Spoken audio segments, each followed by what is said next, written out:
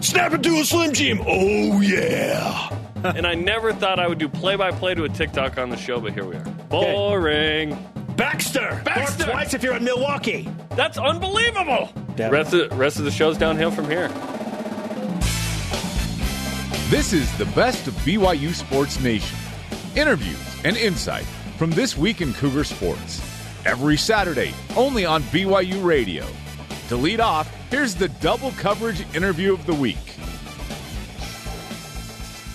It is our pleasure now to welcome on the head coach of BYU basketball in what has been a remarkable first season in his tenure, Mark Pope. Welcome to the show. Mark Pope, what's up? How you doing?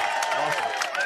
Now, I'm pretty sure you tweeted at about 1 a.m., so what time did you go to bed last night? No, I was headed out, but then I walked out of the annex, and this massive conglomeration of tents was out there. Everybody was kind of, there's a lot of juice after the win last night, and I think everyone's trying to stay warm. So I got to walk up and down the tents and take some pictures. It was awesome. This is big time, man. You don't find this, I don't know, anywhere else in college basketball right now. I don't know if there's anywhere else in college basketball right now that's got fans like this getting ready for senior night. It is so special. This group back here and the entire Rock is like nowhere else, man. It's awesome. Yeah. It's awesome. And that's saying a lot. You played at Kentucky, you played at Washington, you played in the NBA. What kind of difference have they made this season, and do you expect them to make tomorrow night? Yeah. Well, you guys need to make a huge difference for us tomorrow night, okay? This is we talked all season long about doing this together. The only way we're going to get this done tomorrow night is we all do this together. But you can go straight to the numbers in terms of second half free throw percentage. We talked about it a lot. We played a great St. Mary's team in this gym a couple weeks ago, and they're perfect from the free throw line on that end with no student section behind them in the first half. And they're 4 for 9 in the second half on this one. And we end up winning by a bucket. So you talk about making a real difference. The Rock makes a huge difference. We're genuinely, this is factual. We are not where we are today without the Rock. It's an unbelievable group. Now, we saw the difference they made. Santa Clara missed some big free throws late last night. And you won last night's game a little bit differently. Only 3 3-pointers. A bunch of free throws. TJ Haws goes 12 for 12. He's able to get into a nice rhythm there from the free throw line. What did you learn about your team last night in that win against Santa Clara? Well, first of all, I'm not going to hear the end of it from Coach Burgess and Yoli Childs and Kobe Lee because they're like, we're the three-point shooters on this team now. We're the guys. Forget Jake Toolson and TJ Haws and Alex Barcelo and Connor Harding. It's us. So we got to deal with that for the next 48 hours. But listen, our team, the way these guys function together and as willing as they are to share, you have to pick your poison. So last night they said, hey, we're guard shooters. We're not coming to help. And you said TJ Haws free downhill, and he showed you what he can do last night. I mean, in the guts of the game, tied up 66-66, he goes on a spree where he counts for the next 15 straight points, either by scoring or with assists. And that's dangerous. But that's you kind of have to pick your poison, and that's what Santa Clara chose last night. And TJ Haws says that was the wrong answer.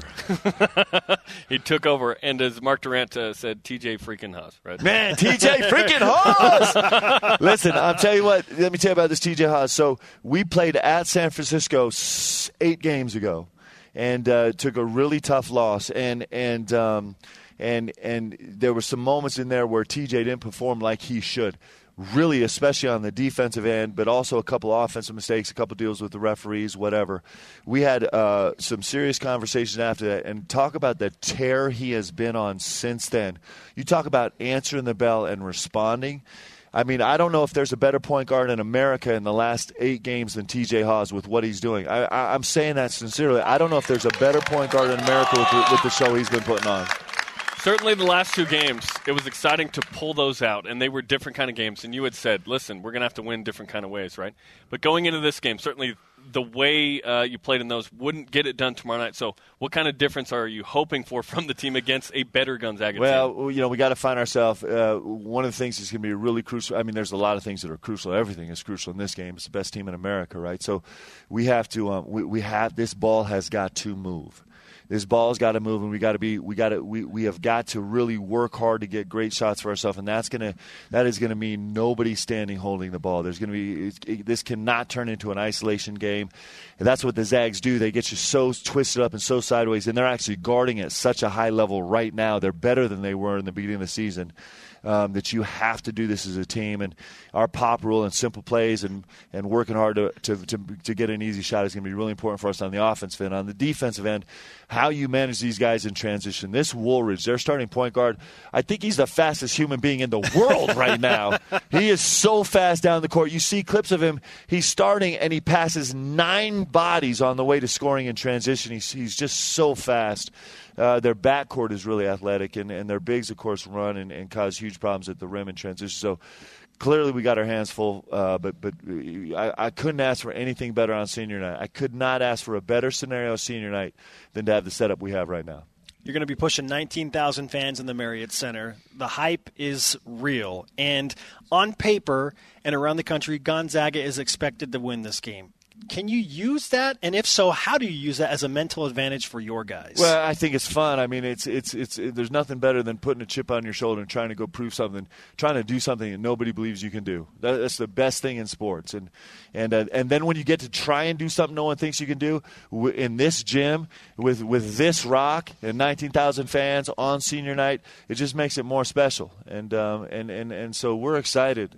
We understand how great this team is coming in here, and we also know we're a really good team, and we're going to come battle.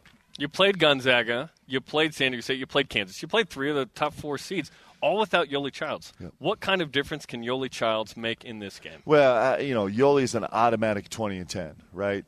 He just is. It's as close as a guarantee as you get in the game of college basketball.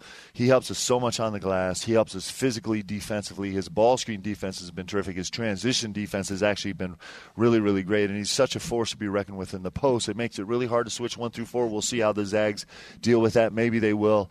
But there's so many parts of the game that he affects, and he's going to have a huge night tomorrow. Dalton Nixon is one of your very valuable seniors on this team, and you have been adamant about what he means to this specific group as a glue guy and the heart and soul of the team.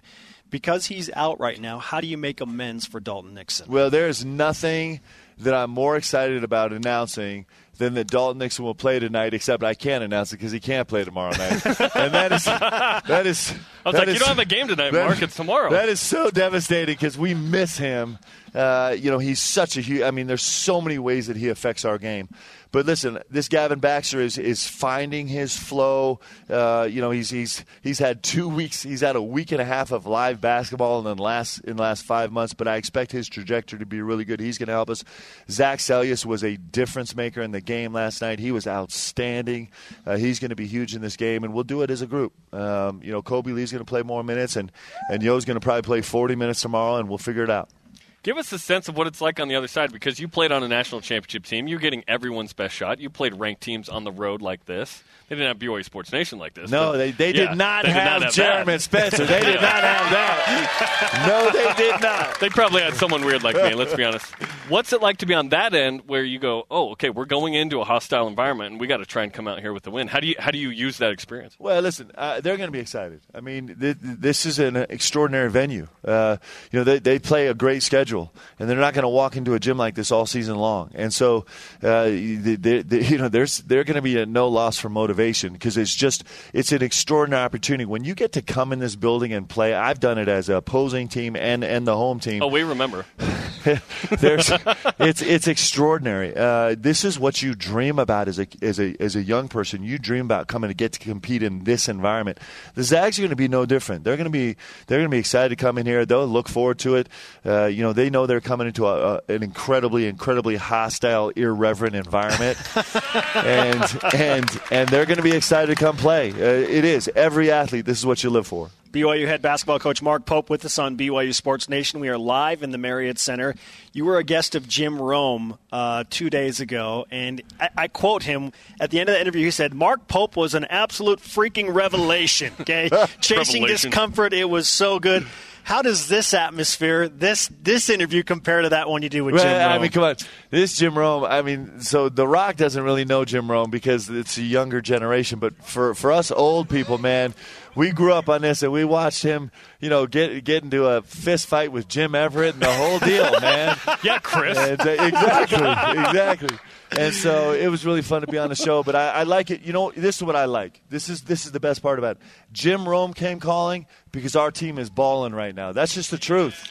That's why people want to talk to us, because our guys are playing right now. And you know, what they've accomplished so far this season is so special, and we still have a ton of work to do. Starting, you know, tomorrow night is such a huge night, and then we're going to keep playing for a while. We're going to keep fighting and playing and winning and see what we can do with the rest of the season. You mentioned the senior night. Certainly going to be an emotional night. 7 seniors, 3 of which are all-timers, right? Yep. You could argue 7 are all-timers. Yep. But Yoli Childs and Jake Tools and T.J. Haas and these guys, it's going to be an emotional night with a lot of juice, but a lot of energy there, right? Yeah. I mean, I have no idea what we're going to see, boys. I know our guys are going to be crying and laughing and screaming and sweating, and that's all before the game even starts, right? So it's going to be a really, really emotional night, and I think it's going to be emotional for everybody here in this Marriott Center too, because we've all got to witness these guys. That's the best part of this. Me as a coach, I've got to witness these young men grow and fight and overcome adversity and live through disappointment and rise up again and ring the bell, and they've done that all for us. You know, they're out here competing for us, and so the fact that we all get to share this night together, I'm telling you, I couldn't ask for a better thing. I said this last night. You think about these seniors and what they've earned. They've earned the right to have their senior night in a gym that's been sold out for a week with 2 top 25 teams battling out together on a 7-game winning streak with a chance to really make some noise in postseason play as a senior. You couldn't ask for a better thing. And then to have The Rock here cheering him on the whole time, man. Very few seniors ever get that in their career. Very few. And so I'm so happy for these guys. They've earned it. You were taking pictures with some fans at Center Court last night, and I was talking to your wife, Leanne, and I mentioned to her, we've done 1,704 episodes of this show, and never has BYU basketball had a ranked team until now. Yep. What a run, my friend. Congratulations thus far on a great season. Well, it's these guys, and listen, we can't be done yet, right? We got a lot of work to do. There's so much. The hype surrounding this game is so fun. It's going to be great, and we're going to come compete, and we got a lot more coming after this too. All right, Mark, great to have you with us. Go get a donut on the way out or something, you know? Hey, thank you guys for being here.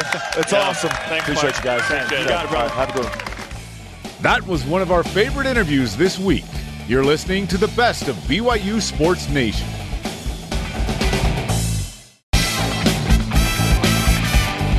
This is the best of BYU Sports Nation on BYU Radio. We have just learned there is some breaking news. BYU Sports Nation breaking news. There's a new AP college basketball poll out, and the Cougars are number 23. Yeah, baby! For the first time since Jimmer Fredette wore a jersey at BYU, the Cougars are in the AP top 25, number 23. That's awesome. This is great. Again, we said at the end of the day, this isn't a big deal in terms of what it does for the tournament. But maybe there's this perception now that BYU climbs a little higher. And the fact that BYU is going to have that little 23 on there and Gonzaga is going to have the 2. That's awesome. We have a ranked matchup. Top 25 matchup. Now, this is the first ranked matchup between Gonzaga and BYU ever then. First. We've never had this. Because Gonzaga have not been ranked. While they were an 11 seed in 2011 in March Madness, they wouldn't have been ranked. They were not a ranked team. In the 40s, right? Yeah. But that was weeks before, like 2 weeks before they had the final AP poll of the regular season. So BYU ranked 23. This is cool. That's my favorite number, naturally. Michael Jordan. My last name's Jordan. That's my favorite number. So this is awesome. Being ranked is cool because people notice you a little bit more. Listen, I'm not a huge college basketball fan outside of like what BYU does in the WCC, but this week I was paying attention to the other teams in the high teens and low 20s just because of this. And now I'm like, oh, okay. And that's saying something. Your college basketball interest was peaked. Oh, so-and-so upset so-and-so. Did they move like 2 seed lines? They're still going to be like a 4 or 5 seed. Who cares? But it matters like now. Virginia beat North Carolina. Both are unranked. I don't know. Whatever. BYU in the top 25. This is exciting. And Gonzaga sold out. The juice in the Marriott Center on Friday is going to be, Saturday. It's going to be unbelievable. Even on Thursday now. Yes, because now BYU's a ranked team. So the Cougars have to be wary, by the way. Hey, Now the bullseye's on officially, right? But the bullseye was on when BYU went on the road and played anybody in terms of, okay, the second in the league. This is a 3-bid league. BYU's a quad 1 game for everybody they play, being in the 20s, right? And as long as you're in the top 30. Now BYU's ranked. Now it's different. So, but this is a senior-heavy group. 7 seniors would play their final 2 home games this week, and they're ready for this. We talked to Nick Robinson on Friday, asked him about the pressure, and he said, no, this team is ready to handle it because we're extremely focused. They've been goal-oriented from the beginning. And how about this? Mark Pope in year 1 gets a ranked team. Creates a ranked team. He gets Jake Toolson. He gets Alex Barcelo. He brings back Yoli Childs. Yoli Childs! Yeah. This team is fun to watch. And now, so far, this is the most validating moment for BYU men's basketball of the season. That the AP poll is saying, you know what? You are one of the top 25. We've seen BYU in other little polls, right? Individuals, Jeff Goodman, Andy Katz, and some of the metrics. The net rankings, which is the most important. But to me, this feels like the most validating moment of the season, number 20. That little number that really has no impact on the NCAA tournament, but yet it matters so much because it is so rare for BYU. You said 7 times in the last 38 seasons. Cougar stats. What? So now 8 times in the last 38 seasons? That's how rare it is. Are you kidding me? That's wild. And let's be honest, it hasn't happened in 9 years. So there was this big gap. So I was noticing something after the BYU game at San Diego on CBS Sports Network. They go back to the panel. Seth Davis is there. John Rothstein is there. And they spend an extended few minutes talking about BYU and the potential they have in the NCAA tournament. And John Rothstein says the most underrated dynamic duo in college basketball is TJ Haws and Yoli Childs. And Seth Davis talks about just great teams finding a way to win these close games and that the Cougars are deserving. So it's unique territory. I'm just like, wow, the national guys matters. Are all in on BYU. They are paying attention to everything that BYU does now. It's been a long time since that happened. Growing old has been the best possible thing for BYU. Senior TJ Haws, senior Yoli Childs, senior Jake Toolson, right? Connor Harding is developing. Colby Lee is developing as a sophomore now. This has been such a fun season. This has been the most fun I've had since triple doubles and Chase Fisher making threes and whatnot. But BYU wasn't able to validate it in this way. This is another level. This is clearly the best team since Jimmer Fredette because they get ranked. They're in the mix for a non-8-9 or Dayton situation, right? And now BYU has a chance at like a 6.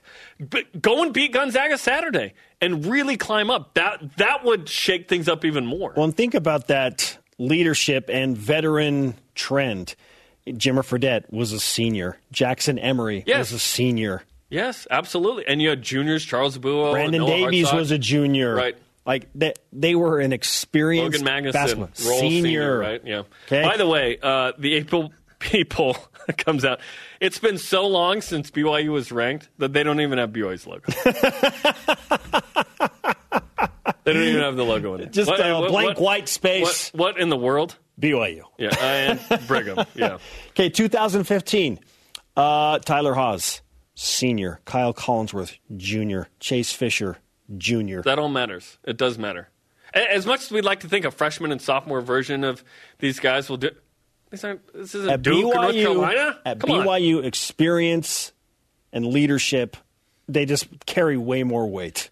It matters. And use your 25-year-old return missionary advantage. So, awesome. BYU ranked number 23. They're going to play Gonzaga as a ranked team for the first time. This is awesome, man. Also, BYU hoops. Can we get the logo, AP, top 25? Hey, I'll personally tweet it. Can we get the BYU logo to the AP top 25? You need a vector? We certainly have that here. Okay? What do you need? I'll email you a high-resolution graphic right now. I will fax you a Windows Media Maker art piece later. The best of BYU Sports Nation will be back after this on BYU Radio. Get caught up in the week in Cougar Sports. This is the best of BYU Sports Nation. We are pleased to welcome longtime college basketball analyst and insider for ESPN, Duke alumnus, and former 5th-round NBA draft pick. And don't you forget it, Jay Billis on the Deseret First Credit Union Hotline. Jay, great to have you back on the show. Great to be with you. Thanks for having me. Let's start with your Twitter response to Jonathan Tavernari last week about rejoining the Bald Brethren, complete with the infamous eye-gouging picture. We have to put JT in timeout occasionally, so that was an appreciated post. Yeah, I just don't know why he would want to leave the Brotherhood and go over to the dark side and have hair on that melon. That just doesn't seem like the right move to me when he was so much better looking with the bald head. Not that he's good looking at all, but he was better looking. He shaved his head at BYU, and everyone's like, what's going on? So, yeah, he's bad. Decision-making. I don't know what's going on. Let's talk about the news with BYU yesterday as BYU cracks the top 25. Not a metric used in the tournament resume, but something BYU hasn't done since Jim Fredette played here in 2011. So what do you think that means for BYU Hoops right now, being number 23 in the AP poll? Well, it means they're a good team. And I think, I got a chance to watch them for 4 or 5 days out in Maui, watch them practice and then watch them play in person. And that was without Yoli Childs. He was that ridiculous suspension for the NCAA for, having the audacity to go for a job interview. But I was really impressed with the way they play. They've got a number of different shot makers. They've got guys that can handle it, play on the perimeter. They move the ball, and they're good cutters. But they've got so many guys that can stretch you, and so you can knock down that many threes. It opens up cuts. It opens up drives. And I think Jake Toolson's one of the best shot makers in the country. Now with Childs back, it gives them an inside presence. So they're really what I would consider a complete team. ESPN's Jay Billis with us on BYU Sports Nation. You mentioned Maui, and you spent some time with Yoli Childs specifically. What kind of impression did he leave you with? One, he's just a really nice man, and he is a man. We tend to call these players kids, and they're all adults. But he's just a great young man, and has got a terrific sense of who he is. And then he's also an outstanding player. But I think both those things are related, that he's a great teammate and wasn't sitting there. Like, I was more upset about his situation than he was. He was ready to move on. Just there was nothing he could do about it. I thought there was plenty I could do about it, which was complain about a ridiculous situation that was created by the NCAA for no reason. But, he handled it incredibly well. He was really supportive of his team and his teammates, and I don't think you're going to find a nicer person in anybody's uniform. Last week you wrote about BYU as a Sweet 16 contender. What is it about the Cougs that makes you think that? Well, much of what I said before, they're just so good offensively. I mean, they're not a great defensive team, but they guard. And the problem that they have is that they're not a great rim protecting team. So they can be had a little bit inside the arc, but they're such a good 3-point shooting team, and they take care of the ball so well. They provide themselves extra possessions by not giving the ball up. It's not like they're a great offensive rebounding team or anything like that. They do a very good job on the offensive end and control the game from that standpoint. They're not going to choke you off defensively. But in the tournament, I think they're going to be able to knock shots down. And they could do it from multiple positions. It's not like they just got 2 guys that make a lot of threes. They've got 5 or 6 guys that can hit a shot, and they can all handle the ball well. So they can expose teams that don't have multi-positional defenders, and they play really well together. So I think they've got a very good opportunity. I wouldn't be surprised at all to see them in the second weekend. Do you feel like seeding matters in terms of for BYU to try and get to a Sweet 16? Because right now for BYU, we're basically praying BYU just doesn't get an 8 or 9. Almost anything else would be way better than that, right? Avoiding a potential 1 in the second round. Yeah, that's kind of the issue is, you want the best seed possible, but then there are certain seeds where it's crushing. You'd rather get a 10 than an 8 or 9. But, the one thing that you can't control is where you're seated. So it's not worth worrying about. I think what BYU just wants to do is keep playing, and fans can worry about it if they want to. I always love it when fans will come up and say, hey, should I be nervous? And I'm going, you can be nervous if you want to. That's because how you can be drunk if you want to. How you feel isn't going to have any bearing on the outcome of the game. That's our audience, Jay. It's how the players feel. I always thought, I'm ready for this game. Well, it really doesn't matter if you're ready. It matters if they're ready. I always enjoy that one. But, look, there's nothing anybody can do about that. That's going to be decided by the committee. And then the first day or two after the committee decides, we'll all complain about the decisions we don't agree with. But when we get to Thursday, everybody's got to play, and all those things go away. You don't worry about it as much. ESPN's Jay Billis on BYU Sports Nation. Right now, your colleague Joe Lunardi is projecting BYU as a number 6 seed in his latest bracketology.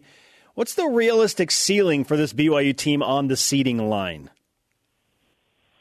I think in the 5 range that's probably going to be where it winds up if you look at all the metrics. But all these things now are based upon if it ended today, and it doesn't end today.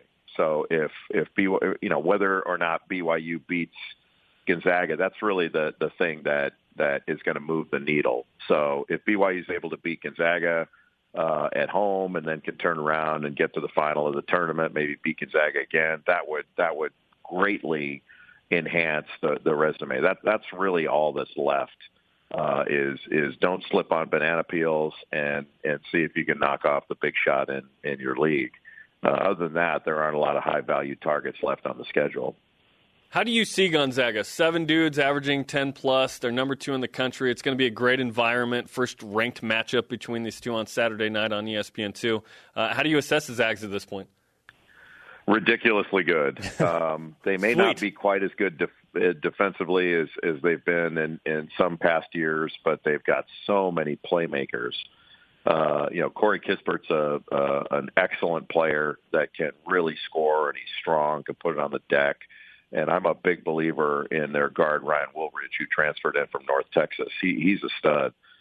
Joel Ayayi can really rebound from the guard position. And, I know Killian Tilley's not completely healthy, so I don't know if he plays or not. If he plays, that adds a different dimension to their team because he's a magnificent passer. But Filip Petrusev is one of the, I'd say, handful of the very best big guys in the country, and very difficult to deal with.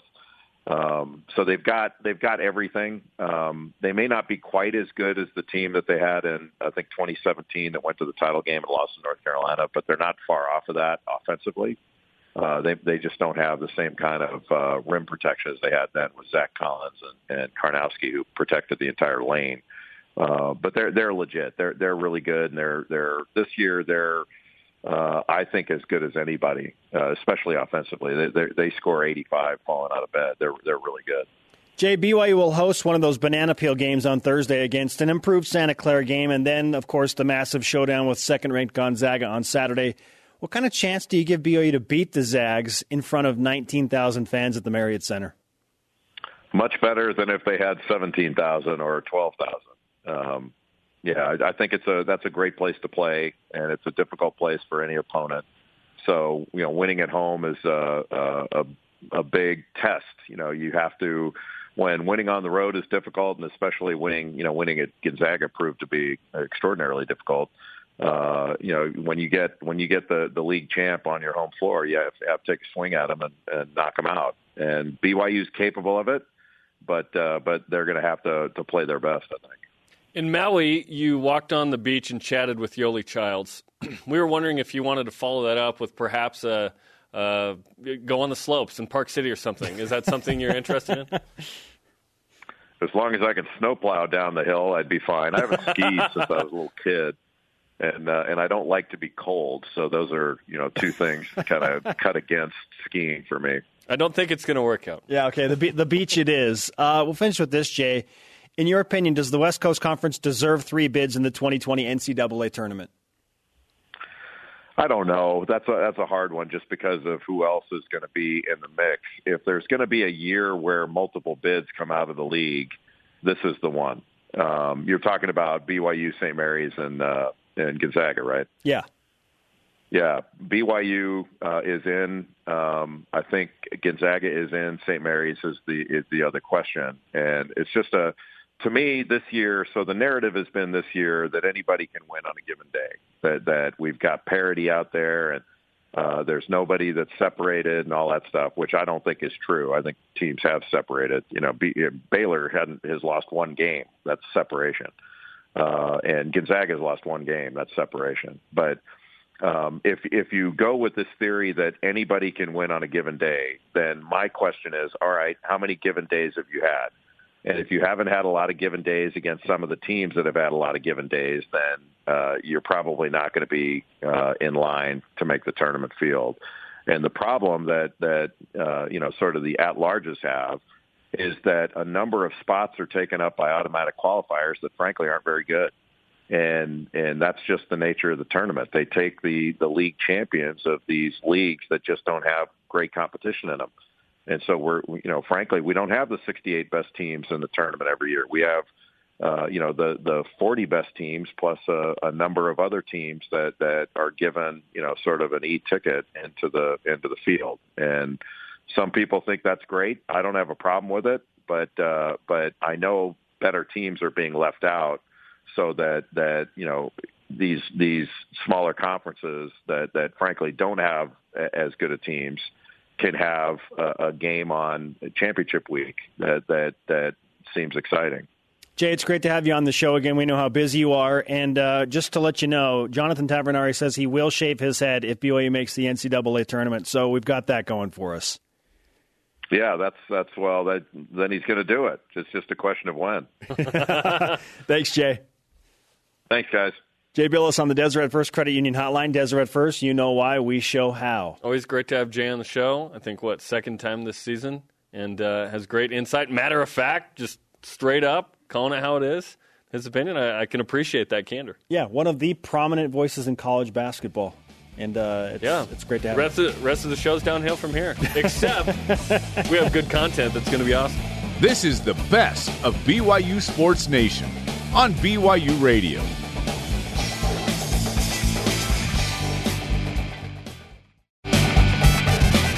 The best of BYU Sports Nation collects our favorite conversations and brings them to you every Saturday.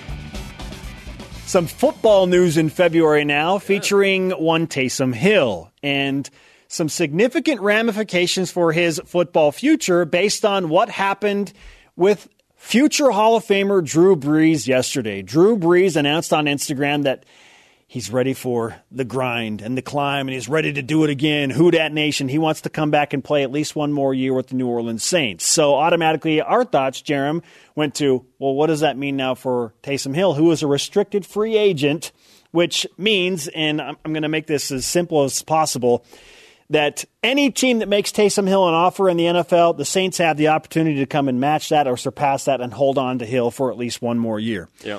But Taysom Hill said during Super Bowl week, if the Saints aren't all on me as a quarterback, I'm open to potentially shopping around and getting my quarterback opportunity because that is the end goal. Now, all of that said, once Hill addressed the official news from Drew Brees, he said, I'd love to play one more year with Drew Brees. Well, yeah, because when Drew Brees retires, guess who's going to get the first shot? It's going to be Taysom Hill. Heir apparent. And we listened to a podcast with Peter King featuring Taysom Hill this morning, and there were some interesting things revealed there. Yes. The fact that Sean Payton has told people, including Peter King, I think I have Steve Young in the building. Whoa. Right? And then Steve emerged, and it was like, oh, he was actually here. No. Taysom Hill is a bigger, stronger, faster athlete than Steve. Taysom's not the passer that Steve was, right? But and Taysom has limited quarterback. His portfolio as a quarterback is very small. Like, for him to get a starter job would be somewhat of a stretch to me at this point. He needs this season to have more quarterback reps to go, oh, yeah, you really need to see what he can do. The idea of him as a quarterback is way more intriguing than what he's actually done at quarterback. But I think we, Cougar Nation, know that Taysom Hill could certainly play quarterback. There have been rumors, right? Like, should the Patriots offer an RFA opportunity to Taysom Hill? Because they don't know if Tom Brady's coming back. Tom Brady's probably going to go back. He's going to play. He's going to play somewhere. But I read an article on Nesson.com about, they were like, well, he hasn't played quarterback very much. That idea, right? So I'm interested to see who's interested in Taysom Hill. And if he gets a restricted free agent opportunity, there's variances there, first-round tender, second-round tender, and so on, where basically you'd say, oh, we're going to give up a first-round pick, and we'll take him, and we'll pay him as a first-round pick. So it's either 110% of what you made last year or $4-point-something million. And that would be a major upgrade for Taysom. He's made beans for his production with the Saints, so he's going to get paid, which would be great. Yeah, I would guess that the Saints wouldn't be hesitant to do the first-round tender situation, which you just talked about, which means... And make him the backup. If they're not going to sign Teddy Bridgewater again. No, Teddy Bridgewater is going to go somewhere and make $30 million. And Starter at Tampa Bay, maybe. Exactly. I think that's what Peter King. Most likely landing spot is Tampa Bay because they're in a mess with Jameis Winston. You don't like 30 interceptions? Teddy Bridgewater went 5-0 with the Saints.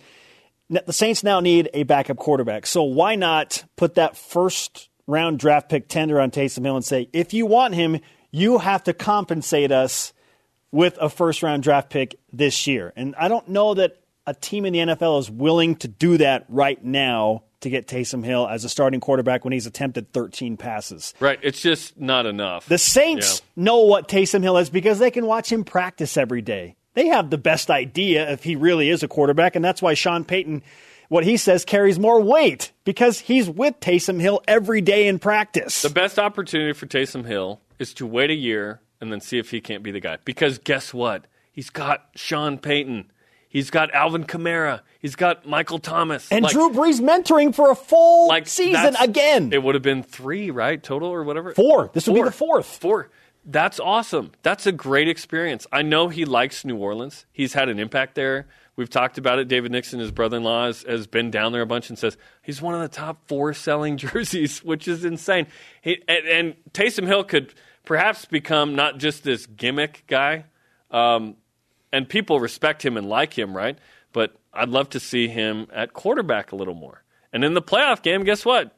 He kind of kept the Saints in the game. When Drew Brees left, it was kind of more exciting for the Saints offense. So we'll see what the swan song season is like for Drew Brees and how much Taysom Hill gets. I just don't see... He's still with the Saints this year. I don't see it would take a wild scenario for someone to take a significant chance on Taysom Hill with limited numbers, not having the backdrop the Saints do. There's some desperate teams out there, maybe. True. We'll see. And maybe they're trying to sell tickets and create buzz. I don't know. But Taysom Hill is the most intriguing restricted free agent in the game right now. It's... I would argue, no. There's other more interesting ones. Really? I can't name names, but he's like a guy who's thrown like 13 passes. Not saying he's the most talented. Every down guy. Not saying he's the most talented or the best. I just think he's intriguing? Most intriguing. Sure, there you go. Yeah. At Sporty McSports, if Drew is the Breeze, Taysom is the Hurricane. Okay. That's awesome. That's well played. That should be the elite tweet, even though it wasn't tweeted in for this. And let's not forget, there's a real possibility. Drew Brees is 41, that Taysom Hill could play some games this year if he's the backup. Drew Brees is 41. Did have an injury to his thumb last year, by the way. Is he going to go the whole season? I mean, there's a real opportunity that Hill could start games this year for New Orleans.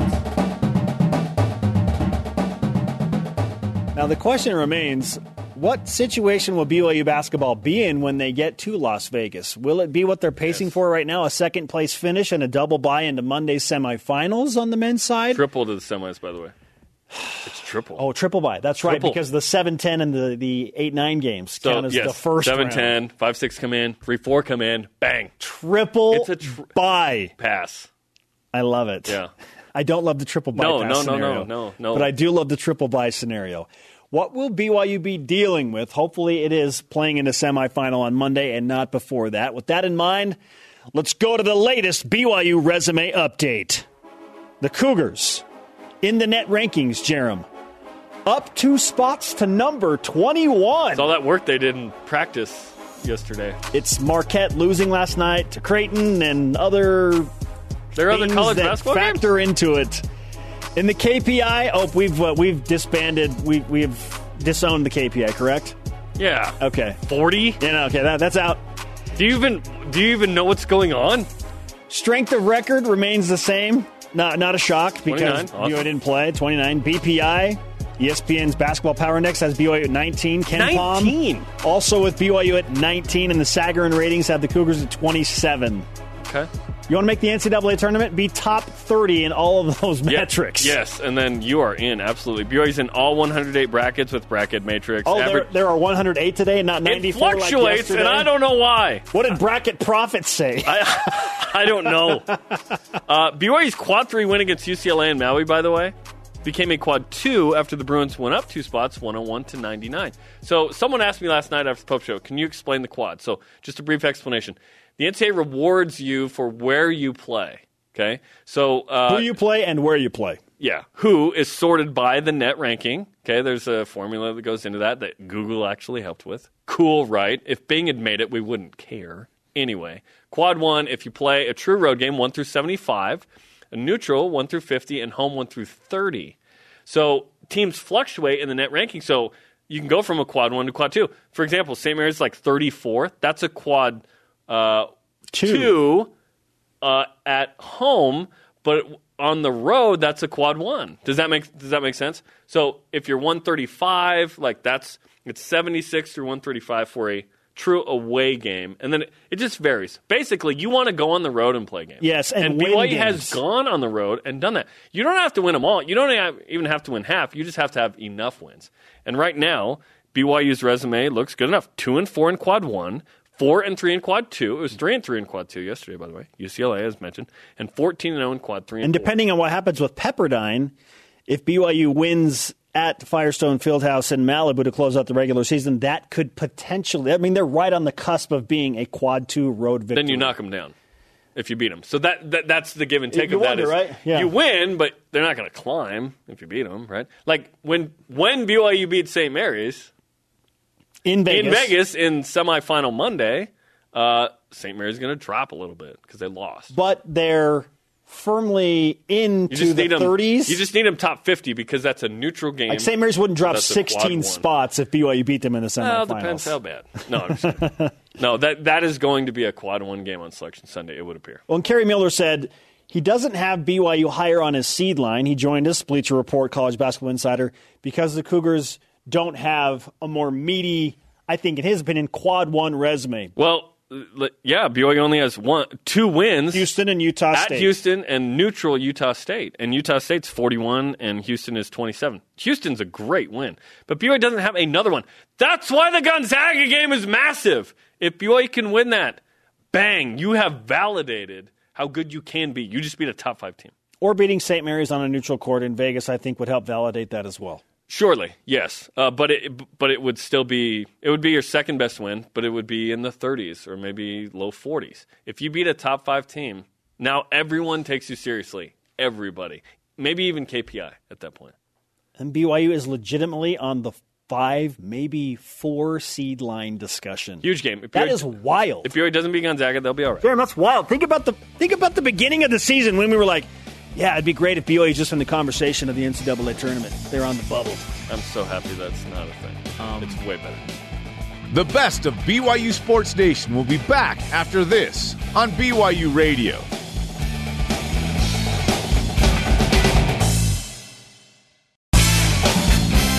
This is the best of BYU Sports Nation on BYU Radio. Joining us now in Studio B to help us close out a record-setting show, if there ever were one, is a BYU record-setting runner for the 11th ranked Cougar women's track and field team, Whitney Orton. Whitney, welcome back to Studio B. It's great to have you in here, especially because you guys just did a swimming workout. Yeah. So, yeah, you sprinted up here to get here. How was practice? It was really great. My team, honestly, it was really cool to see. They Courtney was blow drying my hair. Oh, they were helping you. Yeah, Courtney blow dried my hair. Anna was like eating her burrito, and I'm like, Anna, go get my car. I'm like, you got to get me there, you know. So Anna picked me up, took me. Yep. And now you're here. It was a medley relay to get you ready. And that broke a record as well, apparently. Really yeah, that's awesome. You have recently broken 3 major records in BYU women's track and field: the 3,000 meters, the indoor mile, which you ran at a blistering 4 minutes, 29 seconds, and the 5,000 meter as well. What has changed in your approach over the last 6 months to allow you to do this? I definitely think last season was really just a rough one. Last indoor, I was struggling for sure. You could ask Coach T. We were in the dumps. She was still happy for everybody else. Me and her together were this is not. We're just trying, but it just kept going bad, you know. So I think that having that bad season allowed me to have a good fresh mentality and be hey, I got to really show up for every race. Every race counts. So And in Seattle, you did, breaking the 3,000. So walk us through kind of how that happened. 8:49.63. You shattered the previous record by 11 seconds. Yeah. I've never ran that race before. So Excuse me? Yeah. You've never run the 3,000 indoor? I've never ran a 3K. You should probably run it again. You should keep doing this. I guess I'll maybe try it again. Okay. But, so I didn't really know. I've never experienced the pain of a 3K. I've experienced the 5K and the mile pain, so I was like, it's probably somewhere between there, you know? So, yeah, just tried to compete for the win and just see what happens. So you cross the finish line. Do you look up and realize what you've done? How long does it take? Who tells you? The clock's like right there at the finish line, so I was watching it as I was coming in. I'm like, all right. This is good, I think. I've never run this race, but I think this is good. That was the most underwhelming reaction to an amazing thing ever. Yeah, who tells you that you broke? Who told you broke the BYU record? I knew that I did because I knew what it was before, and we talked about it.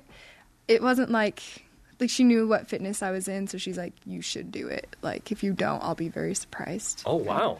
Just because, like, my fitness Diljit is where had set it is. the standard. Yeah, so I was like, okay. And then you don't break the record of some random person from 88. No. You break Erica Burke-Jarvis's record, your teammate and friend. Yeah. So what's that like? Yeah, I don't know. We have, like, a good competitive, I don't know. It's good. Like, after my race, like, she was in the race and she fell down, and they were supposed to break the record, too, with, like, what they were going to do because they're in really great shape, too. So it was, like, it was unfortunate that they fell. But she's, like, super nice and super supportive, and I know that she's good enough to do the same thing, so I'm like, I just got it this time, but, So we could see it broken again, you're saying, this season? By you or somebody else? Well, Erica and Courtney, they're Courtney's redshirting, and Erica's done with indoor, so she can't break it again. Courtney could maybe break it next year. You guys could maybe have her sitting here next time. Perhaps, right? We'll see. But... yeah. Whitney Orton with us on BYU Sports Nation, record-setting runner for 11th-ranked BYU women's track and field. What is your training regime like? How do you get to this point to be in good physical condition? I feel like this year has been different because I've had a whole year of cross-country, too. And in the past, I've been injured in cross-country, so I haven't been And what an epic year of cross-country it was. Yeah, it was so good. Almost won it. It was cool. Yeah, that was so close. It's okay. It was really cool. But, yeah, I think just that extra cross-country fitness does great things for the body. I've never experienced it. I'm like, I feel so much better in all my races. It's crazy. Just extra strength and stuff. So, what's your favorite event? I can't say that the 3K is my favorite, even though it's like when I'm ranked the best. All your running days of the 3K, right? Because I've only ran it once. So I'm like, I really just don't know how I like it, obviously. Like, it's good. It's a good race, but I've raced the mile so many times, and there's like a little extra like fire and motivation towards that. But I like them. They're all great. So just whatever I do the best at, probably. What record are you aiming for next? Whatever one I don't know. Whatever one I'm running. Okay. What's the next one you're running? It's really fast. I'm not necessarily going for. I'm just doing it for a little side event. But I'm doing the 800. I think at MPSF possibly. Okay. But it's not like that's just. A lot of history in that event. That's not a. I'm not saying anything. Oh, I haven't run it before. Maybe I'll just go out there and break the record. So, whatever. A little side event, No. Made $1 million.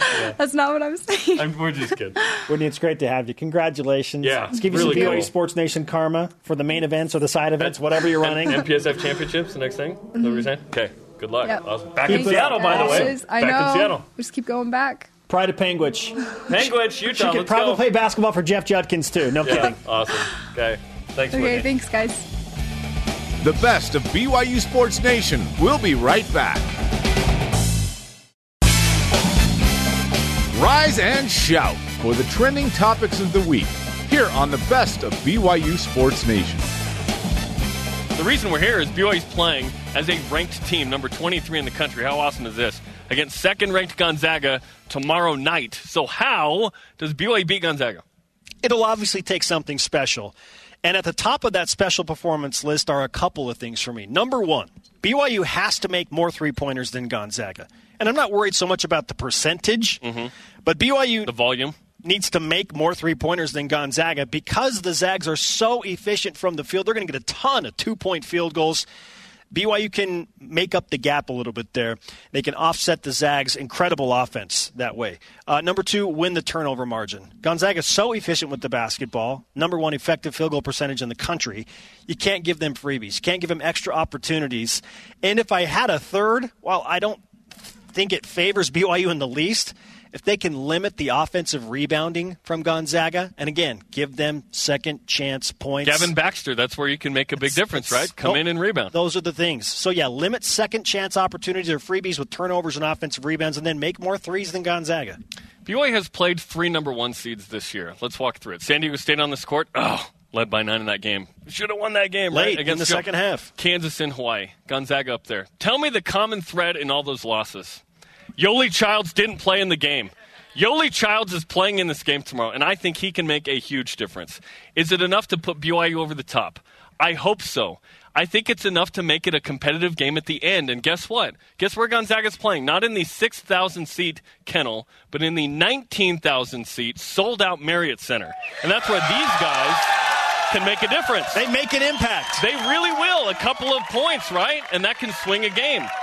One of my picks will reflect that. Gonzaga is freaking awesome, but BYU is a ranked team. They're going to play with Yoli Childs, and the Cougars are the number 1 three-point shooting team in the country. They haven't shot like the last 2 games, but things can quickly change. So hopefully BYU can get some open looks, knock it down. It's going to be crazy loud in here, and if BYU, I'm with you, the three-pointers are the thing I'm watching, and of course Yoli Childs. You have to wonder if this crowd can make Gonzaga feel a little bit uncomfortable. Let's get weird, the Workaholics theme, right? Let's get weird. BYU makes some threes. It's close late. Then we'll see how much mental toughness this Gonzaga team has. I think that they have it, but they haven't played in this type of environment this year as this specific team. And, oh, by the way, it's senior night. Extra juice. Last home game for those 7 guys, right? Cougars ranked 23rd in the AP poll, first time in 9 years. That metric doesn't show up on the tournament resume or team sheet.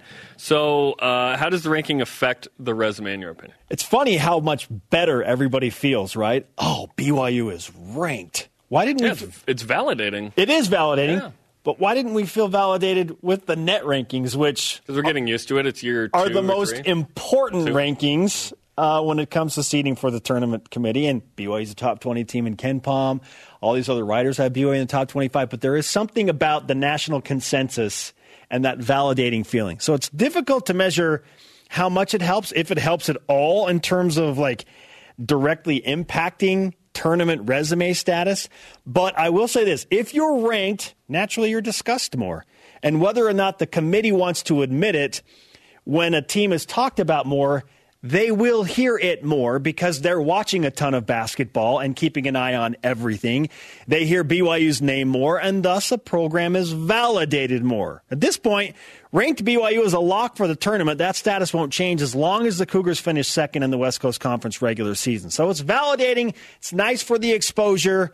And it's good for BYU's name to be heard by all of the people that matter the most. Yeah, it doesn't help at all. Like, it's nice to be discussed, but the committee isn't like, oh, BYU. They've been paying attention.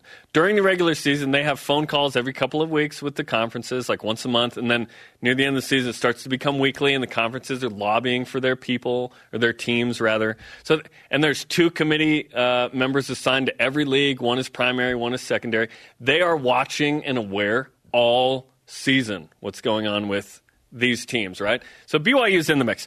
You're exactly right, though. The net ranking is in its second year, so we are not using that as like the end-all, be-all. The committee has its own top 25.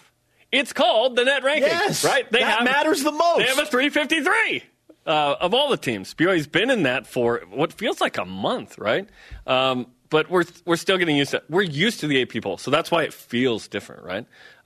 At some point, we're going to say, hey, FPI greater than the coaches poll in football or something. You know what I mean? We'll get to that point. There are way more metrics in college basketball, which is fun. Football, we're starting to get that direction.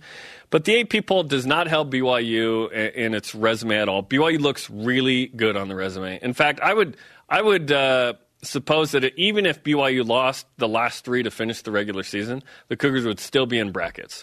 Just barely, right? Even if they lost 2 quad 3s. So far, so good. But BYU's got to take care of business against Santa Clara, for sure, obviously. Play a great game against Gonzaga. Let's see if BYU can't upset the Zags at home. Granted, just a 2-point game from KenPom. And then at Pepperdine's been a little tricky, right? You've been there. You called the game. I've been in that gym. It's just weird. So finish out strong. Go into Vegas as a 2 seed for the first time in a couple years. Play on Monday, 3 weeks minus 1 day from tonight against St. Mary's, and let's go. Let's go. And then we go into Selection Sunday not going, is BYU in, which would be awesome. We go, yes, they are. What seed? Just don't be an 8 or 9. The most important ranking and metric in college football is what happens in week 9 or 8 or whatever it is, the college football playoff poll, right? Right. Like that's the ultimate validating poll. That's the selection committee. That's the net in basketball. Yeah, they produce a ranking that matters. Yeah, but that is the net is the most important ranking of all. And it's and here's the thing: it's not an opinion poll though; it's a mathematical poll. There's no opinion. They don't go, well, Dayton's 3rd. They just crunch the numbers and boom, it's the opinion comes when they seed for the tournament. Yes, now they're quantify because you don't go just net in. There's shifting and there's nuance. Like BYU is a tricky team with no Sunday play. We've discussed actual rankings for the last 10 minutes in regard to BYU basketball. Now it's time for projected sort of rankings for BYU football. ESPN releasing the new Football Power Index preseason rankings for 2020 of all 130 FBS teams. BYU coming in at 62 in the preseason FPI. Jerem is 62. Too high, too low, or just right for BYU football? It's unfortunately just right. I think this season is a 7-5, 6-6 type of year, given 6 Power 5s, 2 more than last year, right? And you're opening 3 or 4 on the road. Maybe that's a good thing for BYU, the way BYU's played on the road. I hope that BYU's like 8-4 and we feel better, but 62 is probably where you're at if you're a 6-6 team, which I would pencil BYU in that way. I hope I'm super wrong with this. Just BYU's shown over time to win 40% against Power 5s, and on the road it's like in the 30th percentile. I don't want to be 62 between Louisiana, Lafayette, and Arizona. That stinks. I want to be in the top 40 realistically. Top 40 would be nice. Unfortunately for BYU, over the last 3 years, they have a losing record against Group of 5 teams as well, which is very, very disconcerting. They have a losing record against Group of 5 teams? 11-12. Really? Yes. Why? I have so many questions. Really? Wow. 11-12 against Group of 5? 12 against the Group of 5 over the last 3 years. Let's go back to the Mountain West, says the idiot. Nope. So BYU would go 6-6 in that league too? BYU gets up for these Power 5 games in a different way. You're right. And I'm coming around to your opinion of, you know what, the real issue is not the Power 5s, it's the Group of 5. Because if the Group of 5 you win, okay, now you're probably 8-4. Yes. But when you stack 6 Power 5s on 2020, now Power 5s is an issue, right? Because BYU is asking for 2-4 or 3-3 historically. The problem is the percentages in the Group of 5 games, the win percentage in the Group of 5 games, and the win percentage in the Power 5 games is too close. So it's too close. Yes. So five Group of 5 games. And you're saying BYU is like a 500 team in the last 3 years? Or below 500? Yes. So BYU, okay, just based on those numbers, that's not how it actually works, but let's just talk. 2-3? 2-3 plus an FCS. So 3-3 in the other 6 non-Power 5 games. And then you're hoping for 3-3 in the other Power 5. Right, and BYU's been closer to 50% in the Power 5 games over the last few years. Take care of Group of 5s in a way. Listen, you're not going to win every single one because it's not at that level. But can you go 4-2? Yeah. If you will. Please. No, in the 5. 3-2. Go 3-2 and then add the FCS win. And then you go 50% against Power 5 and you're 7-5 with a chance to win 8 in a bowl game. I still just hate the standard. I know. Where we're going, yay, 8! 8 does nothing for anybody. 9 even does nothing. But 10 is something, right? We've talked about how 10 is validating with a ranking and whatnot. So tell me the games BYU is going to win. Utah in Salt Lake. Reloading. That's a tough one. Okay, you can't say that's a win. This is the best chance that BYU's had to beat Utah. No kidding. In like the last 5 years. Michigan State at home. Brand new coach. Win. Go get a win. Right. Win. Go get a win. Win. At Arizona State. Toss up. They play no defense. Their offense is good. At Minnesota, probably a loss. Yes. Okay. Utah State at home. Win. 2. Missouri at home is intriguing. They've had some issues, right? Academically, didn't make a bowl. Yes. Win. I don't know. Win. 3. Okay. Houston at home. Win. Northern Illinois in Win. Bridgeview. So they're 5-2. They're terrible. Northern Illinois is not good. At Boise State. Loss. San Diego State at home. Toss up. North Alabama live on BYU. Win. And then at Stanford. Toss up. So there's like 6 in there, and there's 8 in there, but there's also like a 5-win scenario in there, right? Hopefully BYU's better than we think. 62 stinks. It's probably fair, given how BYU ended and what they bring back. But I hope BYU's in the top 40. That's the goal, top 40. The key for BYU to start 5-2 is 5-2 is all about winning the first game. Hit it! Countdown to the Utes. 198. 198 days away. BYU at Utah on Thursday night, September 3rd. Can Run DHC, Devontae Henry Cole, be the guy? Can the former Ute Zach Wilson fan and the former Ute, literally, Devontae Henry Cole, lead the Cougars to win over the Utes? In Salt Lake City. This team over this team. Yes. This is the best of BYU Sports Nation on BYU Radio.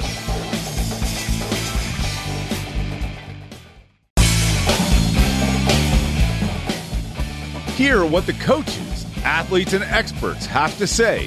Here's another great interview from the week on the best of BYU Sports Nation.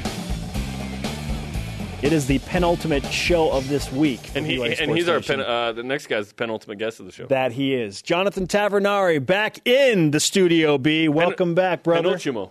There you go. Yeah.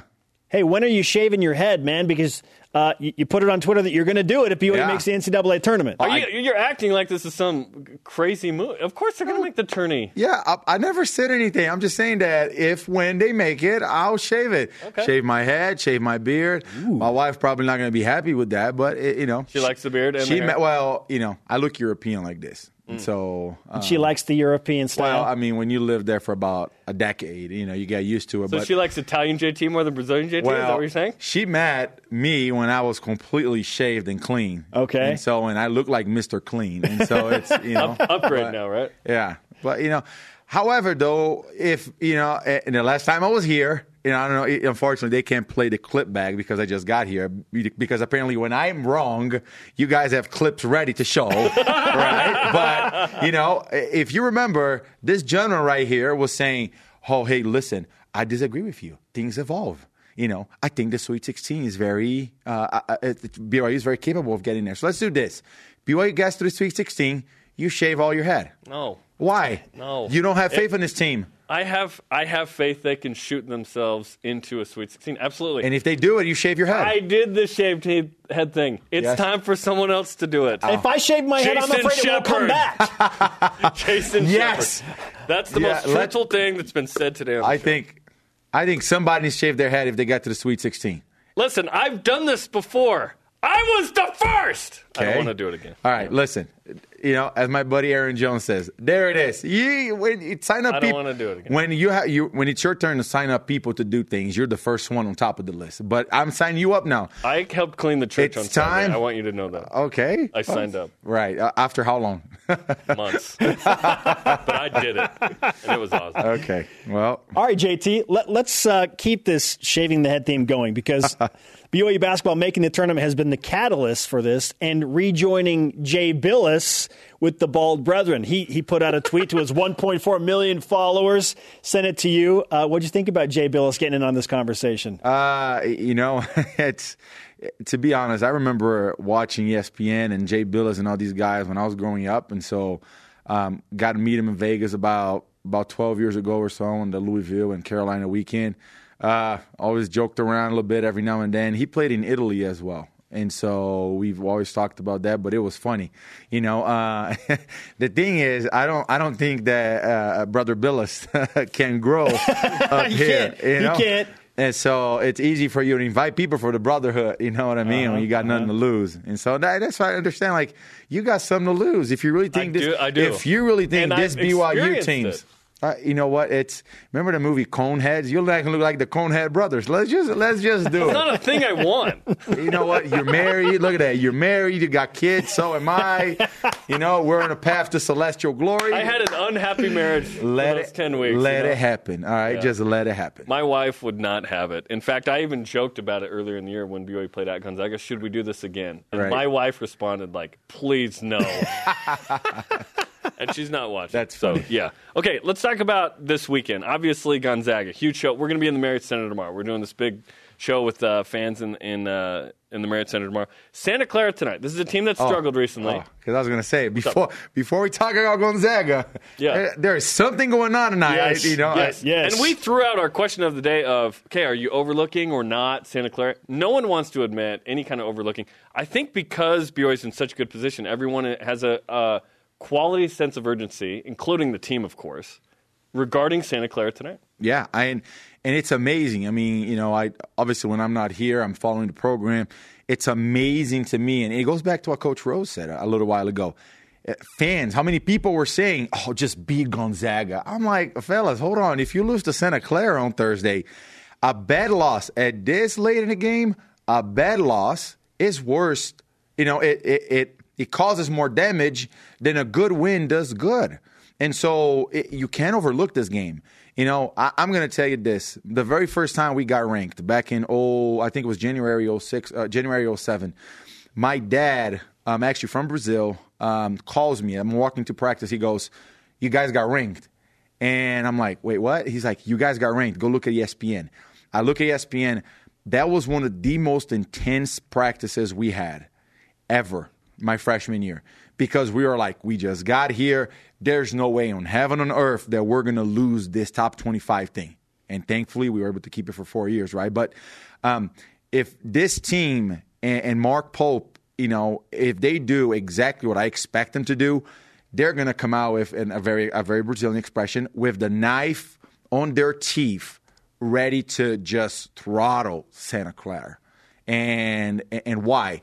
Because if you lose to Santa Clara and you beat Gonzaga, yeah, maybe you're still in the top 25, but your tournament chances are hurt. See, and I feel like the San Diego game was the wake-up call that BYU needed. That, in and of itself, was kind of a trap game scenario. You just blown out LMU. Right. You should beat San Diego. You know you're coming home. Because BYU survived that, I'm with you. I think BYU comes out gangbusters tonight, and they are all in on Santa Clara. 100%. And the thing about the USD game, if it's not glaring, is that you don't. I think there's two ways for you to look at it. The first one is you don't want to be on trading baskets with BYU, because they're gonna outscore and shoot with the best in the country. I mean, it was that way with San Diego State. I'm not going to go into that. I've done that way too many times in the show. With Kansas, right? They've done that with Kansas. With Gonzaga, they hung in there. That's without Yoli. And so imagine now that you're the best three-point shooting team in the country, playing at home on a rhythm, feeling good. I've always talked about, and you mentioned this, as long as they're healthy, everybody pretty much seems to be on point. But now you also have Yoli, which I think Jay Bilas gave him the ultimate compliment, talking about how great of a man he is and so forth. But I definitely think that BYU, because of the San Diego game, they're going to focus a little bit more on defense. Because, again, the San Diego team, I think, won twice in conference, and they came literally seconds away of shocking BYU at home, and, you know, of stunning BYU at home. I don't think BYU beating San Diego at San Diego, that's BYU stunning San Diego. BYU was expected to win that game. Sure. Certainly. BYU was more than expected to win the game. Now, they made it interesting. Lo and behold, TJ bailed us out again. But I think that it's one of those situations that where you're going to see them ready to go will be on defense. And it's important because BYU's resume looks really good right now. BYU's a 6 with Lunardi. The opportunity to have a 6 is really important. I think avoiding a 1 or 2 seed would be awesome, to not have to be a 7, 8, or 9. Although we're saying just avoid 8, 9. Like almost anything but 8, 9. And you played in an 8, 9 game. It stinks. You know, yeah, it does. And you played in a couple. Yeah, I mean, it's a tough matchup. I mean, my freshman year, we played against Xavier, and if it wasn't for Drew Lavender. Oh, Drew Lavender. With, just cook and just going. And I think he had like 24, 26 points, something like that. Came down to the last shot. My sophomore year against A&M, we started just cold. I mean, started 12, 13-0, something like that. My junior year against A&M again, well, I don't know why we played them again, but in our senior year, obviously, first NCAA tournament victory, first team to win 30 wins, also in school history. But I think that, and I know your point of view, but I think you and I are more in line on this. As long as BYU makes it there, I'm okay this year. And I know it's a special team. We've decided and it's been determined that this is a special team because of the camaraderie, the environment. It literally has brought excitement back to Cougartown. And being in the Marriott Center is cool, and waiting in lines is the thing to do. So we've established that. But this team making to the NCAA tournament, to be honest, looking from not only a fan perspective, but a fan that actually knows the game, has been there.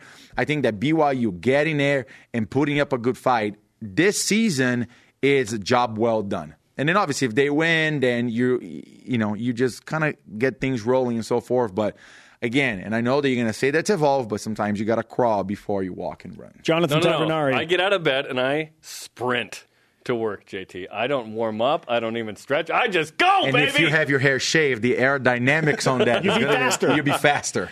Jonathan Tavernari with us on BYU Sports Nation. What's the chance BYU goes 2-0 this week without Dalton Nixon in the lineup?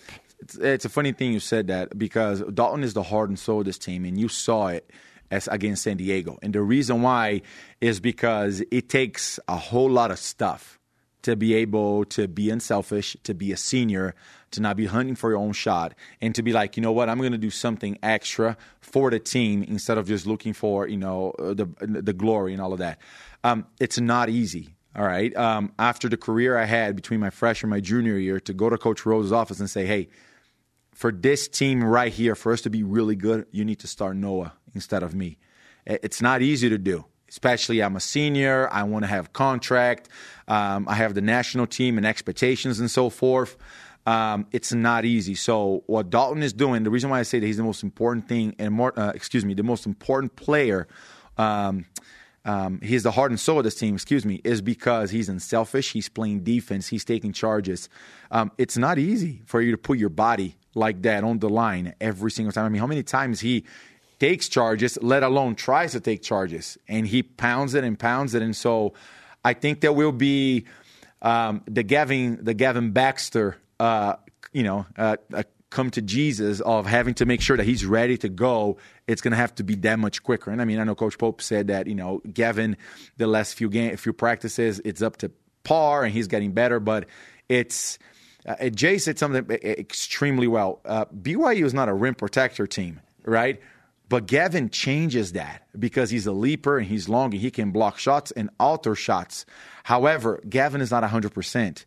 And with all Dalton there, defensively, that's where BYU lacks the most. Also, making that extra pass, swinging from one side to the other without holding the ball. And so if BYU does it, I think that it's even more of a testament to how good Mark Pope is, how my wife says, the genius of Mark Pope of getting these guys to bow in and being unselfish. JT, let's keep the knife in the teeth, huh? And go get it. Hey, I didn't learn that one as a missionary. Hey, you know what? How about this really bad joke from Brazil? What do you call a guy that can't stand up? What? Neo. Hey, you got to love Brazilians' dumb jokes, right? I called that a Ted joke. I love Brazilians. They're the best. Oh, that's fantastic. Awesome. Thanks, JT. One of your more epic performances on the show, my friend. You know what? I appreciate it. And again, don't overlook. I got to tell you this, because he and I are on par. Don't overlook Santa Clara, all right? Don't be thinking about the show tomorrow. Playing tonight? There you go. See? We're going to put him I'm not on the team. You're going to be on timeout next week, all right, if this happens. You don't watch the show very much, do you? I'm just saying. I say a lot of stuff, You're going to be on timeout. We'll be right back with more of the best of BYU Sports Nation. The best of BYU Sports Nation collects our favorite conversations and brings them to you every Saturday. Let's talk more BYU football. They had a scheduling change with Houston, that game time moving to a Friday.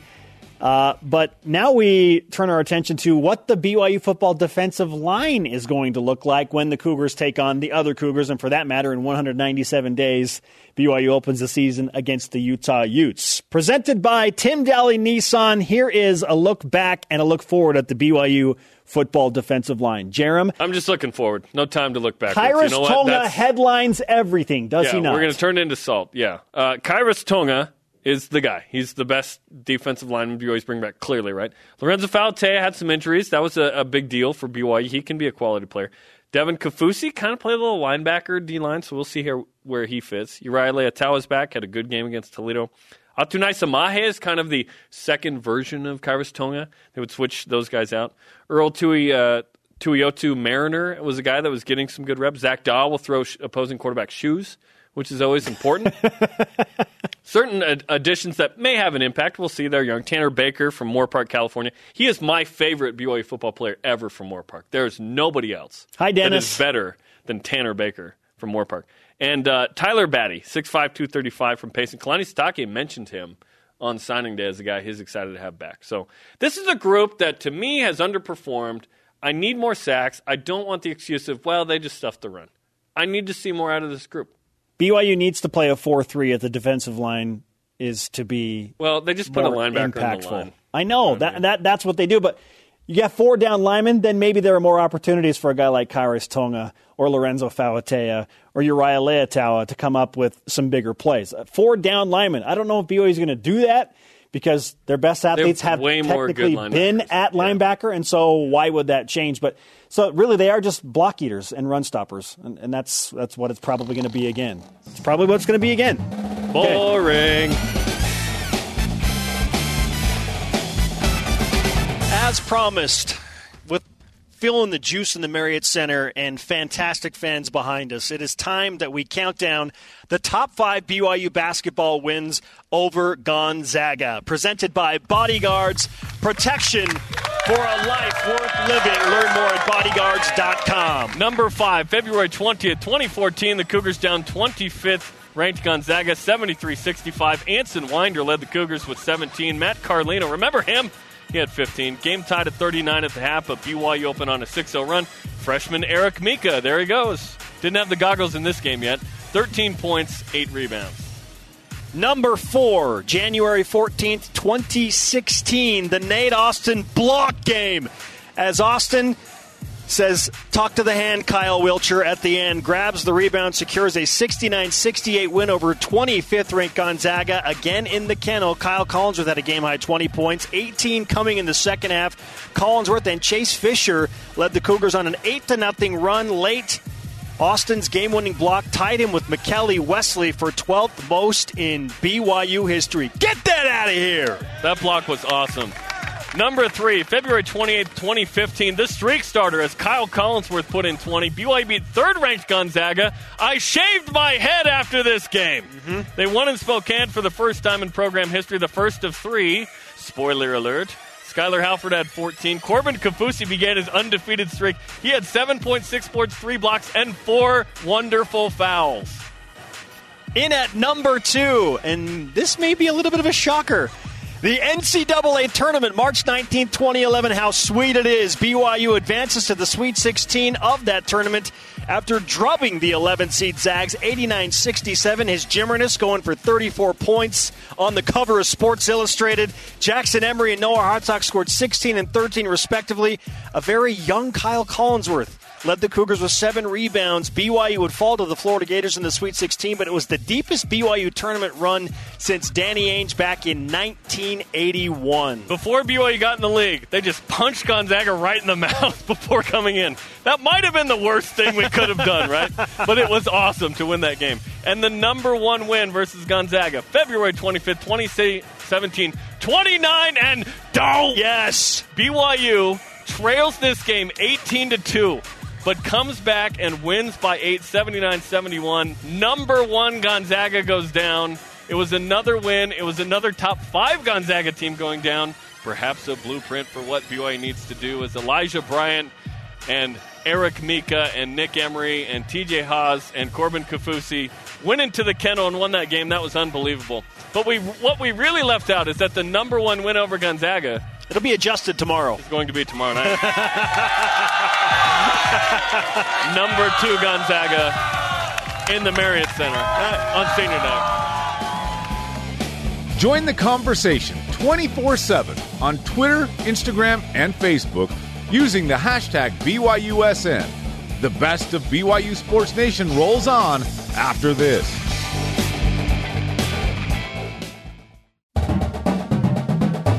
Get caught up in the week in Cougar sports. This is the best of BYU Sports Nation.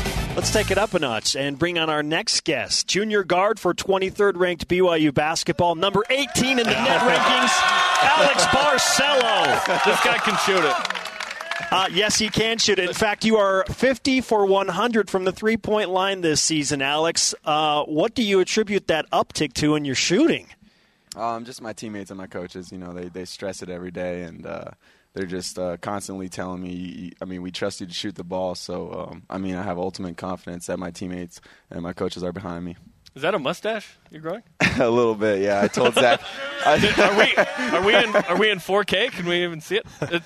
So Zach encouraged you? Is that yeah, he did. Him and then Coach Shork, our strength coach. Is it helping your game? Just a little bit, yeah. It's bringing more toughness to me. More toughness? Nice. Alex, awesome. You're a really smart person. So why are you listening to Zach Sellius for fashion advice? He's a trendsetter. We're not going to say which direction. That he is. And I love Zach. Nobody knows him more so than Zach himself. Yeah. Let's talk about Gonzaga in a sec, but last night getting the win, that was a tough one. And sometimes it comes by different means, right? 5 minutes to go, it's a 2-point game. Walk us through kind of what happened in the final 5 to get that victory. We really buckled down and just told each other we're going to battle through this adversity. We've done it all year. And, it's a great attribute to our student section. I think we have the best 6 men in the country. So it really helps us when they're in getting in the opponent's head on the free throws and just talking to them on the sidelines. But, we really just buckled down and battled through adversity and just told each other we're going to get stops and then translate it to the offensive end. It was clear that Santa Clara was not going to let BYU beat them from the three-point line. So at what point in the game did the whole mindset shift to, okay, guard TJ Haas one-on-one, or Alex Barcelo one-on-one, or Yoli Childs, or Jake Toulson? When did you go full in on that method? Definitely through the run in the second half. But they started out the game just trying to lock down all of us and not let any threes get up. Even in the post, they were trying to crowd the post a lot and not let Yoli get any passes out to three-point shots. So they really played good defense. But, like I said, we battled through adversity. And that's what's so great about this team, I think, is we're always trying to battle through adversity and find the upper hand in any way that may be, whether it's the three-point line or getting in the paint and making the extra pass or the layup. We were talking about the difference the last couple of games. They've been tight. You've had to grind them. You had to win a different way, right? And perhaps the only common theme is the fact that Dalton Nixon's not in there. So how have you guys compensated for the loss of Dalton? Just bringing that toughness. He brings that that dog mentality on the floor, whether he's diving for a 50-50 ball or taking the charge or making the extra pass to the three-point shot. Just bringing that intensity. And he's been great. A couple days ago in practice, he was kind of inspired me just because he was out on the court in his boot helping Gavin, with a little trick on how to guard the ball screen. And I was just like, that's just something that makes this team so special is we're all close-knit and just so close together that, we have players like him who's a senior, who's a leader, and can go out there and do that whether he's hurt or not. In your words, how would you explain the Jinja Mamba, TJ Haas? Great, phenomenal player. He can make the assist, he can make the open three, he can make the jump shot, he can take it to the rack.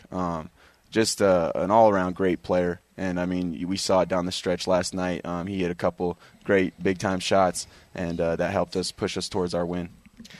What's the season been like for you? Because you transfer, you go to a different school, you're hoping it works out, you're probably going to redshirt. Nope, you get the waiver, you're playing, you're starting, you're a double-digit scorer, it's a ranked team. This has been quite the journey. No, it has for sure. I I give all the thanks and glory to God. I'm a very faithful person. You're getting some amens in the background here from the crowd. That's great. Yeah. For sure, though, I couldn't have done this without him. And then also my teammates and my lovely girlfriend who's standing over there. Zoe's here. She's here. She's a part of this.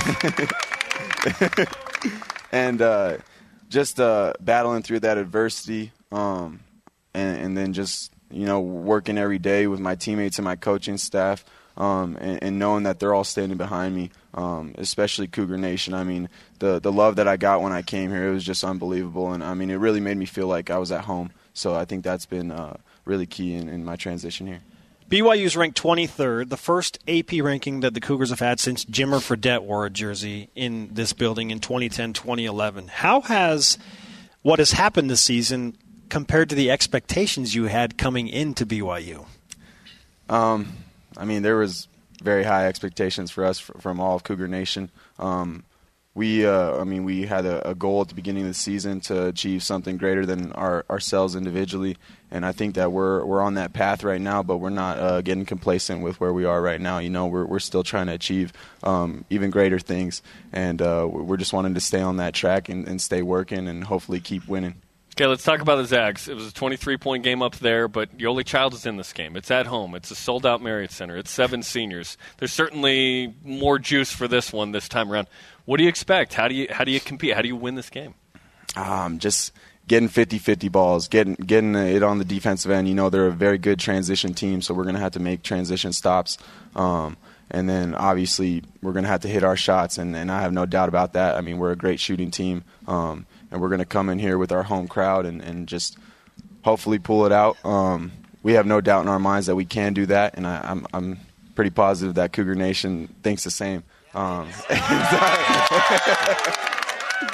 So we're very pumped for this game, and we're going to come in with that dog mentality just like Dalton Nixon brings, and we're going to come in ready for a battle. Alex, you've been a season-long manifestation of the BYU Sports Nation karma. We already mentioned you're shooting 50 for 100 from the three-point line, but let's double down. Let's give you some more BYU Sports Nation karma more, tomorrow against the Zags. Yes. Maximum dosage allowed legally to you for tomorrow. All right. It has been officially transferred. Thanks for coming on the show, man. Best of luck tomorrow against Gonzaga. Thank you. And good luck with that mustache. Thank you.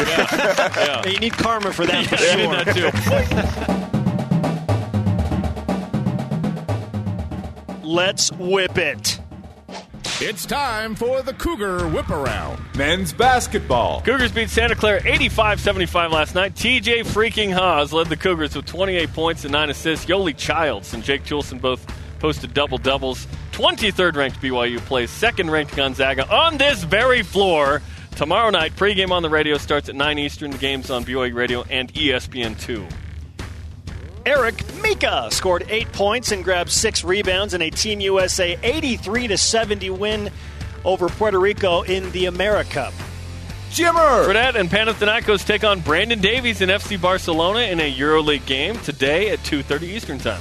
Volleyball. Second-ranked BYU men's volleyball sweeps Concordia Irvine in straight sets and moved to 14-0 on the season, second-best start in program history. A block party in the Smith Fieldhouse led by Davide Gardini. Gabi Garcia Fernandez, his friend, now tied for 6th most aces in a single season with 42. BYU seeking a 15-0 start when they host USC tomorrow night. Live on BYU TV, 8 Eastern, 5 Pacific. Jerem Jordan and Steve Vale on the call. Women's basketball. The ladies also defeated Santa Clarita 60-51. Paisley Johnson, game high 28. She's a baller.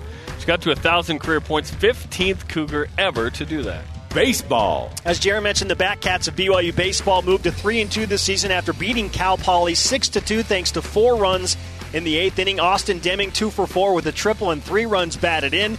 The Cougars play Cal Poly again tonight, 9 Eastern. Listen locally on BYU Radio 107.9 FM and nationally on the BYU Cougars app. Track and field. Some of the Cougars are in Winston-Salem, North Carolina at the JDL Fast Track before next week's MPSF Championships in Seattle, where they were a week ago. Softball. BYU split a pair of games in the Coachella Valley. Cathedral City, California. The Cougars used 2 home runs from Hunter Ava and Riley Jensen McFarland to beat UC Riverside 5-2 before an 11-1 loss to Notre Dame in that nightcap. BYU now 3-3 this season, take on Nebraska in Southern California today as they continue playing the Mary Nutter Collegiate Classic. Golf. The 15th-ranked men's team tied for first at the John A. Burns Intercollegiate in Hawaii after day one. Peter Quest for Perfection tied for first after shooting a 69 in round one. Dude's unbelievable. Wow. Football. Former Cougars T-John Karoma and his Houston Roughnecks of the XFL take on Micah Hanneman and the Tampa Bay Vipers tomorrow at 2 p.m. Eastern. They got paid last week, which is great. Tomasi Laulile and the Dallas Renegades play the Seattle Tractors! Yeah. Don't forget DeAndre Wesley and his DC Defenders who face the Los Angeles Wildcats on Sunday at 6 p.m. Eastern. Swimming and diving. And last but not least, in the longest whip of all time. On day 2 of the MPSF Championships in California, Katie McBratney takes first in the 200 individual medley, and Jared Shaw wins the men's 50-free. The best of BYU Sports Nation will be back after this on BYU Radio. This is the best of BYU Sports Nation on BYU Radio. You know who understands a lot about winning, Jerem? I do. Mm-hmm. Yep. Our next guest. Joining us in Studio B, and we are so glad to have her back, Jody Maxfield, longtime Cougarettes coach and the pride of Hillcrest High School. Jody, welcome back. You're a Husky? I'm a Husky. Nice. Go Huskies. Yeah, awesome. Well, you started your dance career in high school, became a Cougarette at BYU in the late 70s, and have just like Why you got to date it like that? Sprinted then. Well, she looks fabulous, does she not? Yes, you do. Yes, you do. She's fabulous. Thank you. And you guys know the right things to say. Thank you. You're retiring, which I is am. big news with the Cougarettes, right? Yeah, I guess you would call that big news. 19 national championships that you have coached. So, yeah, we're going to term that big news that you're leaving the program. What went into the decision of, 2020 is going to be the final year? You know, I can't say there was any one thing. 30 years is a long time to focus on something, and I just felt like it was time to let my family have some of my time. So that's pretty much the decision. When did you decide that after competing and dancing yourself that you wanted to stay with this? Like, what happened? What switched in your mind? You're like, I don't want to leave dancing. Yeah. You know, I think dancing's in my blood. It's something I've done my entire life. And when I came to BYU and I was a Cougarette myself, I fell in love with the program. More importantly, I fell in love with the sisterhood. I felt it. And I came back and did choreography before I was asked to come and apply for the job, and then was given the job. And since then, it's just been something that I am really passionate about. I have loved challenging myself and challenging my dancers to see what we could accomplish, how high we could push the bar and lift the bar. I don't know the history of the Cougarettes. Can you describe kind of, back when, what was it versus what it is now? Yeah, the Cougarettes have been around for 74 years. Ooh. So the 50s, somewhere around there? 1946 is when they started, 46. Yeah, and I've been a coach for 30 of those 74 years, so that's a lot of years to be a part of that. When are you writing your book? When I get a few hours to myself. What was it like 30 years ago? Because I bet it was very different from what it is now. Yeah, it was. I mean, it was starting to become more of a dance team. When I was a Cougarette, it was strictly marching and formations. I mean, we danced as well, but that was primarily what we did. And when it was first organized, it was kind of something to just give young co-eds something to be a part of, to cheer for the Cougars and all of that. So you can see it's evolved greatly since then. I think it has done wonders for the brand of the school and the brand of the religion. Because when people see the Cougarettes, they go, oh, they can dance. Some people think, Mormons, they're weird. No. Look how normal we are, right? And in fact, progressive in terms of, it's hip-hop and it's cool, right? So when did you decide, hey, we need to be, progressive and use popular music and stuff like that? Sure. I think with the introduction of competition, we started competing in 1996, and we won our first title in 1997. And I think it really has been something that we have seen over and over and over again, that, we really do represent the very best of BYU and of the LDS Church. And who would think that the Mormon school can win in hip-hop? And in fact, that's what I'm saying. We have you 6 hip-hop titles. Perception. Yeah, right? We've shattered perception. Well, and people need to understand something. There are several different levels that you can compete at across the collegiate dancing. BYU is competing in the top division, the ND. I mean, it is the best of the best. So these national championships, other schools are like, oh, we've won all of these. To me, it's like, those aren't as good as the real thing. BYU You're the Clemson, you're the Alabama of that competition, right? At what point were you like, we need to be the best of the best, and we're going to compete at the highest level? I think that's always been my philosophy. I mean, there's no reason to compete in anything other than the very highest. I feel like we've got the very best dancers. The dancers that I'm blessed to have on the Cougarettes they're kind of the same as I am. We have the same types of personalities. We strive to be the best we can be. They want to be pushed. They want to be challenged. And, in everything that they do. In fact, we're working right now to win titles 20 and 21. And we've got 2 amazing routines, and the girls are ready. They're up to the task. I don't want to offend any other schools or dance groups, but when and we see all of them like at different tournaments and games, when they come out, I go, that's really nice. When the Cougarettes come out, we're so spoiled. Everyone stops and watches. It is must see for people. I guess how do you quantify the pride you take in? You know what? This is a showstopper. When the girls go out, it's a big deal. Yeah, it is. I mean, people look forward to seeing our time out at basketball games. Obviously, our routines with Cosmo have been viral many times over, and I think we have more followers than any other collegiate dance team by tens of thousands. And, we really are liked and followed and watched and, by people all over the world. And it's really quite special to be able to say that. Now, BYU and the Cougarettes head to Daytona Beach, Florida, to compete for potential titles 20 and 21. Correct. But that's not the end No. for the Cougarettes or for you. I mean, you got some big things coming. Yeah. Before I retire, we are headed to Daytona Beach to compete at nationals in jazz and hip hop again. So we're hoping for titles 20 and 21. And then we are just able to announce that we were, for the second year in a row, selected as the U.S. national team.